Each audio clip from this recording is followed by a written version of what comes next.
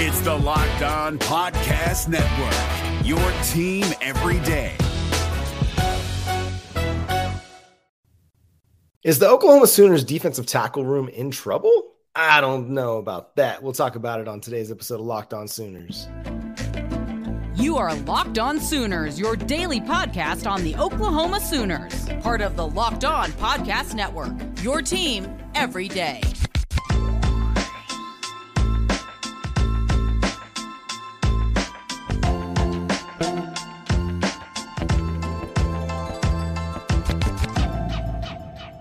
What's up, Sooner Nation? Good morning and a happy Monday morning to you. Thank you for making Locked On Sooners your first listen every single day. And shout out to all our Everyday Club members out there that are listening to the show every single day. My name is John Williams. You can follow me on Twitter at John9Williams. My buddy here is Josh Helmer. You can follow him on Twitter at JoshOnRef. And today's episode is brought to you by FanDuel Sportsbook, official sportsbook of Locked On. Make every moment more. Visit FanDuel.com/LockedOn today to get started.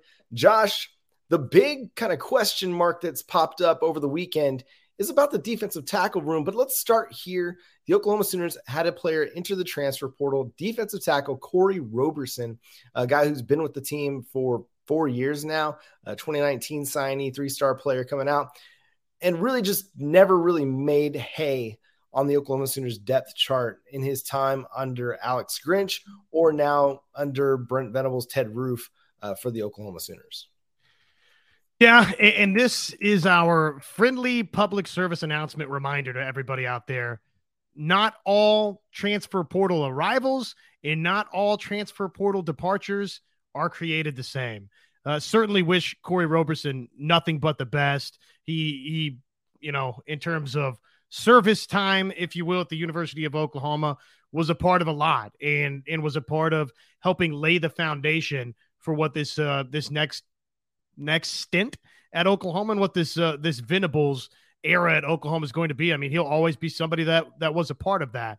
But I do think for me, John, it's pretty black and white in the sense that here's somebody that in 2021 played 208 snaps defensively for you, and in 2022 didn't play a defensive snap for you. So this is not somebody that's an impact player that's leaving Oklahoma. Or at least an impact player for Brent Venables in his defense.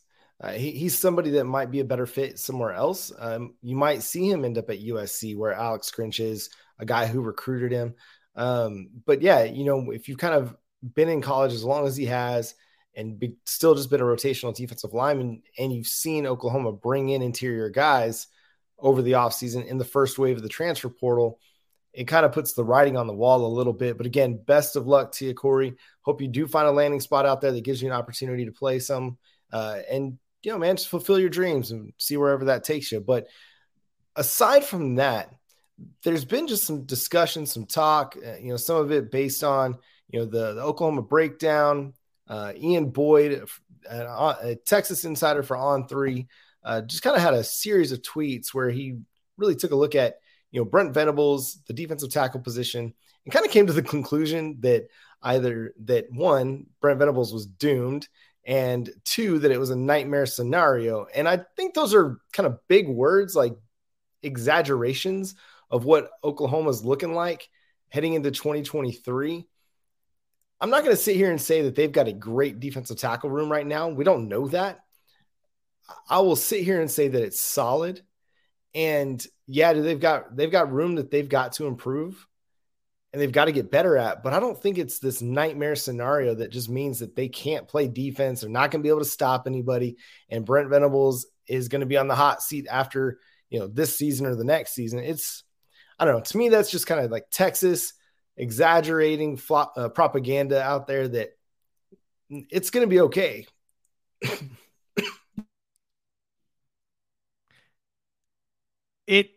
It obviously sits well with one half of the Red River audience, the Texas folks out there. You see what Ian Boyd says, where he paints a picture that basically Oklahoma, out of desperation, has went and found a couple of Tulane transfers and transfers from elsewhere that aren't high profile defensive tackle transfers, and basically looks at the recruiting side and says, Oklahoma's brought nobody of note, nobody of significance in at defensive tackle, and paints that picture. And frankly, in some ways, there's probably some truth to that, but we don't know that that's in the land of absolutes for Oklahoma. We don't know that Sears can't be a difference maker this season at Oklahoma. We also, it also, if you're looking at what Ian Boyd tweeted out this weekend, which, do you have those tweets, John? Let's just read them verbatim. The tweet that Ian Boyd put out there that was kind of gaining some traction. It also conveniently leaves out the fact that one of the defensive tackle transfers that you brought in, John, in Jacob Lacey, is not from Tulane, is not from North Texas. It's from Notre Dame in Jacob Lacey. So, look, I'm not here to say that Oklahoma's in this terrific spot right now or that there weren't recruiting misses at defensive tackle in the last class, most notably, obviously, Hicks up front. But let's see how everything comes together with this group that they've got out of the transfer portal. I think Isaiah Coe's an okay player. I don't think that he's this, I don't think Jordan Kelly right now or Isaiah Coe, any of these guys that we look at the situation for Oklahoma and just say that there's this wealth of NFL talent. There's concerns. Absolutely, there's concerns for Oklahoma, and I think it's fair to have a conversation about where Oklahoma's at. But it's also fair to say that Ian Boyd's out there using buzzwords for Texas fans to generate clicks, to generate attention to a very niche audience of Texas fans that like to hear that Oklahoma's in a world of hurt. And, oh, by the way, let me just go ahead and say it was a unique set of circumstances to lead to 49-0 at the Cotton Bowl. So before Texas media members want to dance on the grave of the University of Oklahoma and where OU's at, let's not get too high and mighty, Texas media members out there. You show me the last time the Texas Longhorns went and won the Big 12 Conference. So keep that in mind before you dance on the grave of Brent Venables before his tenure has run its course at the University of Oklahoma, or before you just start awarding all these accolades to one Steve Sarkisian, who, by the way, his greatest accomplishment at Texas is that mockery of a 49-0 win of Oklahoma that you won when Oklahoma's starting quarterback didn't even play in the game. Yeah, Josh. So I got those tweets. We'll just kind of run down them one by one here. He says, first, Oklahoma had moved away from recruiting big defensive tackles under Grinch. He had good reasons for his strategy, but it wasn't conducive to an easy transition for the next coach. So Venables inherited a room devoid of nose tackles or guys who could take on a double. Secondly, they walked into a hostile recruiting environment with A&M, snatching up DTs, out-of-state poachers like Georgia involved, and, of course, Texas in the mix with a new staff. Thirdly, Brent Venables had very little experience with the transfer portal at Clemson because they didn't use it. And even if he did, there aren't typically many good D tackles there. I agree. OU has been taking flyers on defensive tackles from places like Tulane and Texas State, failing to leave out, or he conveniently leaves out Notre Dame, where they pick up a guy like Jacob Lacey. If you look at their recruiting at defensive tackle in 2022 and 2023, there's nothing on the horizon coming to save them. I disagree a little bit. You got Derek LeBlanc, a 4-star defensive tackle. And you know what? I've been bully on Ashton Sanders for quite some time. I really like what he's bringing to the table. Also, you got Grayson Halton, a 4-star defensive tackle that you flipped from Oregon. Like, again, Oregon, a good place for defensive players. Mario Cristobal, a good defensive coach. Dan Lanning, a good defensive coach. Grayson Halton flips from them to Brent Venables. That's 2 blue-chip defensive tackles in the last 2 classes. Do you need more than that? Absolutely. Do you need to get a David Stone? Do you need to get a Williams Nwaneri? Absolutely you do. But it's not like you're absolutely devoid of talent. So calm your shorts there, Ian Boyd. If this coming season, in the coming season, they at least avoid Kansas State and Texas Tech. Oklahoma ain't trying to avoid anybody.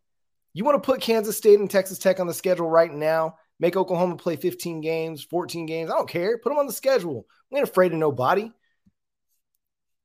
The challenges of stopping the SEC rushing attacks with the fronts they're developing is going to be hard to overstate. And again, it takes time to develop solutions. Yeah, they're working on it.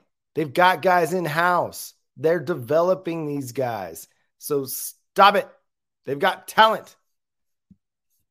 Our concluding thought, whatever happens this year, the situation up front on defense next year for Oklahoma is going to be pretty dire without some big-time solutions, and the offense will be playing a second-year Jackson Arnold and perhaps losing another couple of draft picks. Ian Boyd, I get it. Yes, Oklahoma doesn't have any stud defensive tackles right now. But to be honest, how many schools across the country have stud defensive tackles right now? There aren't very many. You're not seeing many guys from the interior defensive line going the top 30 picks, top 60 picks. You're seeing a couple, but it's not like there's just this bevy of interior defensive line play. But again, like I mentioned, you got a 4-star Derek LeBlanc who's making waves. He's already getting a lot of second-team reps on this team as a true freshman. Todd Bates spoke very highly of this dude's work ethic and his grind. He's got the athleticism, he's got the length, he's got the size, he can add more weight.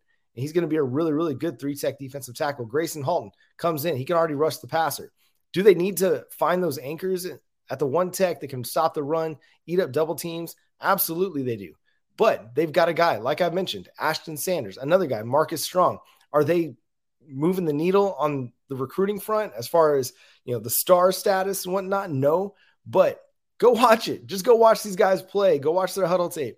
They are ridiculously strong athletes that can move the pocket, move the front interior of the offensive line, get into the backfield, make plays in the running game, and make plays as pass rushers. So it's not like they're completely devoid of talent. You just got to be patient, man. Like, to sit there and throw out words like dire, doomed, nightmarish.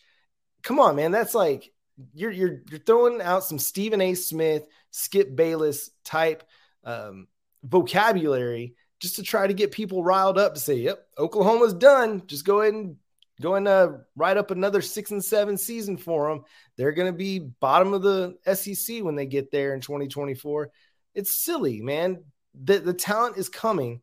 It takes time for, and I failed to understand that last season. It does take time for Brent Venables and his staff to overhaul the defense and get them in a position to be what Clemson's was. And he's talking about how, Brent Venables and Clemson never really used the transfer portal during their time. Okay.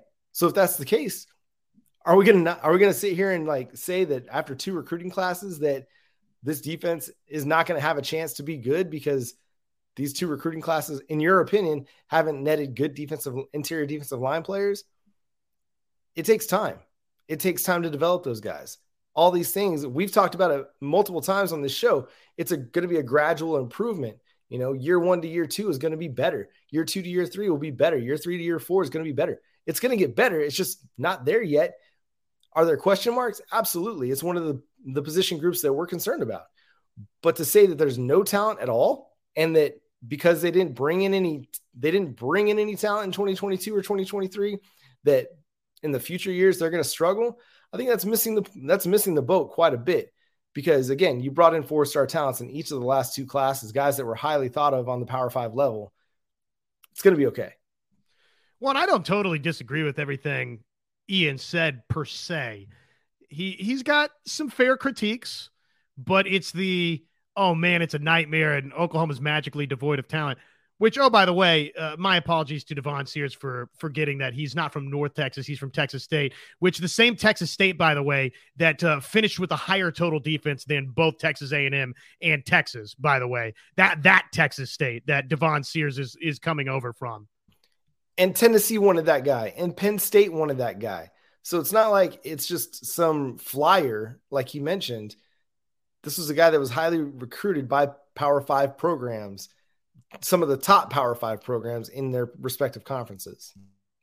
To me, it's just the funniest part about it is an inside Texas reporter that wants to paint total gloom and doom for Oklahoma after 1 6-7 season, when Texas has gone through a decade of suck, has shown no reason for you or I or anybody in the world of college football to believe, oh, Texas is about to turn the corner and win a conference championship, or in their own right be competitive when they jump to the SEC. They've shown zero signs of that outside of one luck box 49-0 Red River win.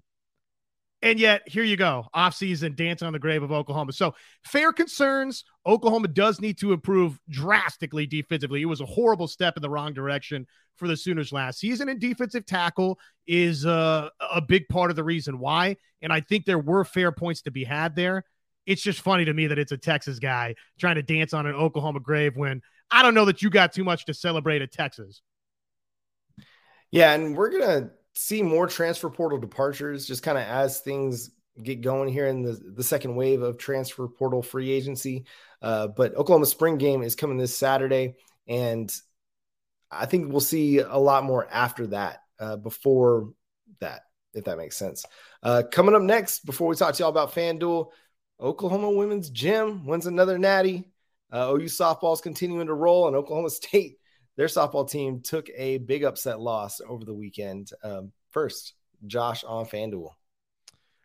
Yes, it is Major League Baseball season. Grand slams, no hitters, double plays. They're back, baby. And there's no better place to get in on the MLB action than FanDuel, America's #1 sportsbook.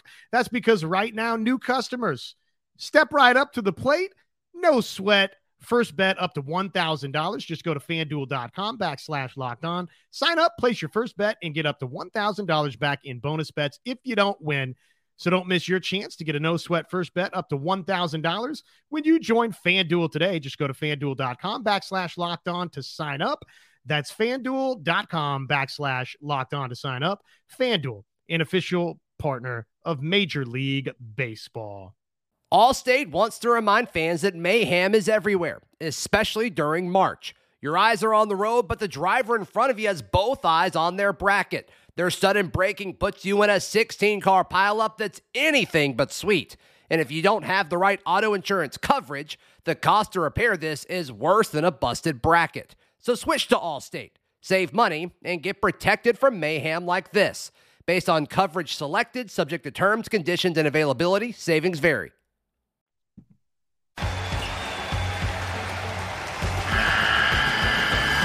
The NCAA tournament is almost here, and listening to Locked On College Basketball will give you the edge you need to dominate your bracket. So don't wait.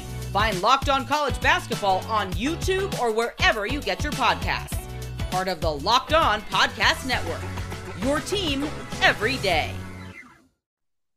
So Josh, before we get to Oklahoma women's gym, spring game coming up this next Saturday, what's the biggest thing that you're looking for this weekend as Oklahoma has their red-white game?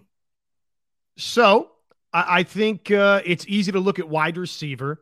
What type of plays do we see there? Does anybody, and I'm going to say this very, very cautiously here. Does anybody show us something that, okay, they're ready for a breakout type wide receiver season? It's a spring game. Let's not get carried away. I got you.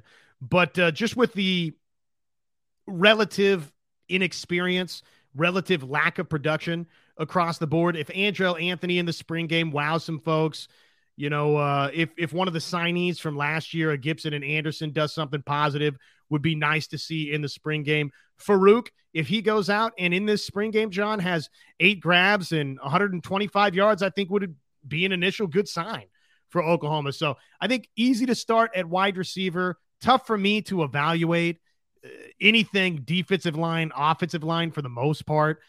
You can evaluate a little bit, I think, at the line of scrimmage, John. But then, I mean, when you're talking about quarterbacks wearing blue jerseys, you know, how much can we fully evaluate that there? So with that in mind, I'm probably looking more wide receiver, corner. What does some of that good on good at those positions look like? Yeah, it is hard to evaluate, especially we don't know which offensive linemen are going to be available. We know Walter Rouse has been limited at different times during spring. He's gotten more ramped up. Andrew Rame appears to be healthy. We'll see how much they put him out there and let him play. I know that Jacob Sexton, he's still recovering from the injury that he suffered in the Cheez-It Bowl. So it's just hard to know kind of who are the top offensive linemen that you're going to have out there. But we should get a healthy dose of Caden Green. Should get to see a lot of Josh Bates, our guy, friend of the show here, Heath Ozaida as well. So it should be a good opportunity to see some of these younger guys play. My next question for you, over under 5 of 13 for 30 yards for Jackson Arnold. More than 5 of 13 for how many yards? 30. Yeah. Oh, dude. I mean, are you kidding me? He'll triple that. Okay, so if you didn't catch it, that was Arch Manning's stat line in the Texas spring game. Oh, the best player of all time, Arch Manning? Right.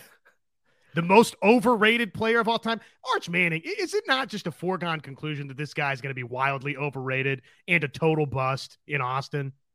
I'm not ready to go there yet. I'm going to give the kid a I chance. am after Ian Boyd's comments.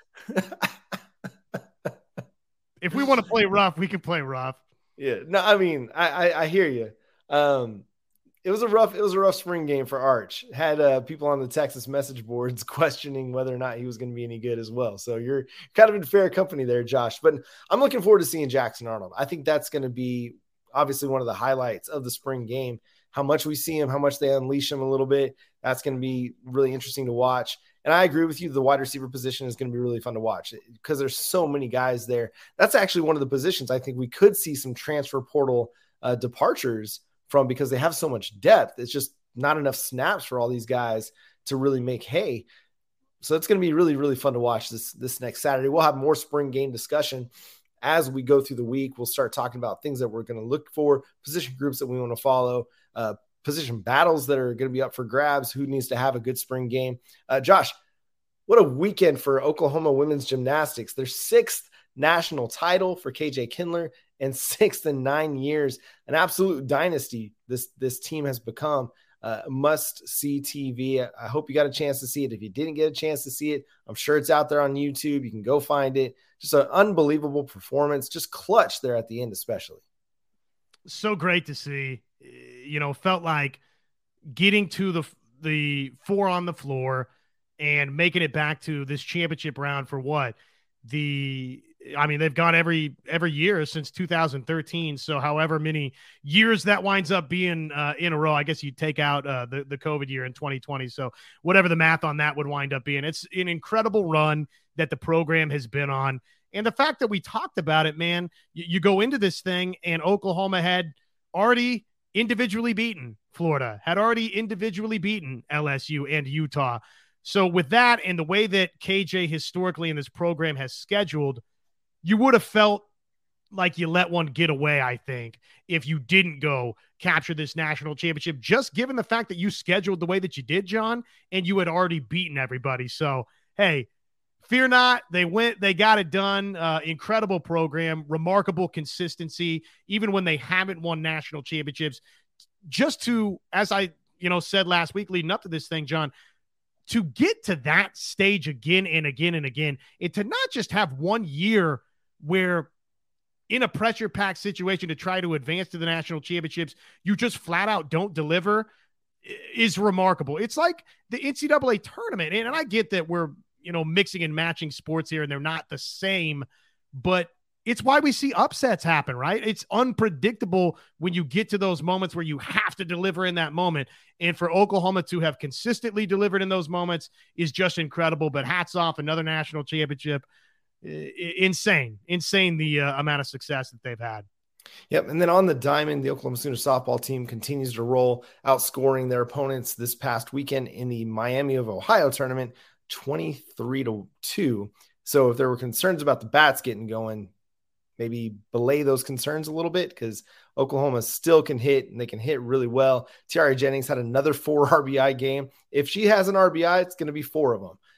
That the last 4 times she's had an RBI, she had 4 RBIs. So we just need Tiare to, mix that up a little bit, maybe have a little bit more consistency, but she's playing great. Jada Coleman, 6 for 8 in the 2 games played. Again, continuing her absolute tear. Haley Lee hits another home run. She now leads the team with 13 home runs on the season. Amazing. Yeah, amazing to see her starting to heat up in that way. And I think that you kind of just were waiting, right, for that to happen at some point. Too talented, too good. And honestly, even with the additions you brought in out of the portal, John, probably it was always going to wind up that way, right? I mean, didn't it just seem like that's probably the best player, best bat that you had on this roster? Which one? I'm sorry. Well, I mean, you would think Tiare heating up like that. It's just kind of a foregone conclusion that if you start out with, I don't know, 5 home runs throughout X amount of months and weeks, eventually that bat, it was going to heat up because just too talented of a home run hitter to not start hitting home runs. Absolutely. And, there's something to be said for, the RBI total being a little bit down because she doesn't have Jocelyn Alo getting on base right in front of her. She's still got Jada getting on base at a tremendous rate right in front of her. But, Jocelyn Alo was drawing so many walks during her career, both intentional and of the unintentional type, that Tiare generally had 2 players on base in front of her to drive in. So, the RBI total might be a little bit down this year, but she's still playing tremendous softball, one of the best players in softball. And then, Jada Coleman's playing great. Kinsey Hansen continues to deliver in clutch situations. Sydney Sanders, she went 2 for 4 on the weekend, had a home run. Could this be the thing that kind of gets her going? Hopefully it does. But just a tremendous weekend for him. The shutout streak stopped, but Jordy Ball continued her scoreless inning streak right now that's gone back to the Texas game. She allowed the first, a run in the first inning against Texas, and then she hasn't allowed a run since then. So she's continuing to pitch really well. Just had a 1 2/3 relief appearance, but still keeping that scoreless inning streak going. Elsewhere in Big 12 softball, Baylor, they dropped their first game against Texas Tech and then rallied for 2 wins. But, Texas Tech put some runs up on the board. They scored 10 in the Friday night game, 11 on Saturday, and then 5 more on Sunday. They were able to get to Doriana Orme on the Friday night affair. And Doriana, she's been touched up a little bit. She had a great game against the Sooners, which led to Oklahoma's only loss on the season, but she's been kind of up and down, a little bit inconsistent. Oklahoma goes to Baylor next weekend and to play at Waco. Elsewhere, Oklahoma State, they lost to the last place team in the conference, Iowa State, in 11 innings on Sunday. So as far as contenders for Oklahoma's Big 12 national title crown, it seems there's a bit of some kinks in the armor a little bit as far as Big 12 foes go. Yeah, it's a good league, and I still think Oklahoma State's a really, really good team. But again, this is what has separated Oklahoma, John, is you lose one contest to Baylor, and then look at all these wins in a row for Oklahoma. And that level of consistency and the opponents that Oklahoma has done it against, John, ranked opponents. So, and there's been no slip-ups anywhere else. And Oklahoma State, UCLA, I mean, take your pick of all these other teams nationally. They haven't done that the last couple of seasons. It's just been Oklahoma that has done that. So, I mean, that shows you that, again, I think that those are great teams and great programs. It's just Oklahoma's this bar above everybody else in the world of softball right now. Through 40 games last year, Oklahoma's record was 39-1. Through 40 games this year, Oklahoma's record is 39-1. They lead the nation in just about every statistical category. So if you think Oklahoma was going to drop off, you should have thought again. Because if you don't know, now you know. Oklahoma softball is the #1 team in the nation, and they're going to stay that way. But it's going to be a really fun series this weekend at Baylor as Oklahoma tries to get that win back. They try to get that game back, go into Waco, make a statement. I think it's a big series for their mentality, like the psyche, like, okay, we got that one back. Because we've seen Oklahoma last year was one of those. You beat them once, you don't beat them again. That's just the way it goes with the Sooners. So if Baylor knew it was good for them, you'd be ready because Oklahoma's coming. That's right. Sooners are coming down south, 35. Might stop at Rudy's on the way. Make sure they get some Fazoli's in Waco. That was always my stop whenever we were making lacrosse road trips down through Waco. We'd stop at Fazoli's, get them endless breadsticks, carb up for Saturday and Sunday. It's always good times. But I know the exact Fazoli's you're talking about. And absolutely, that was a Helmer household stop too. That's funny. That's right. So shout out to the Fazoli's in Waco. Big fans of you here on Locked On Sooners. But until next time, thank you so much for tuning into the show. We'll be back for our live show 9 p.m. Central Time Monday night. Follow Josh on Twitter at Locked On Sooners.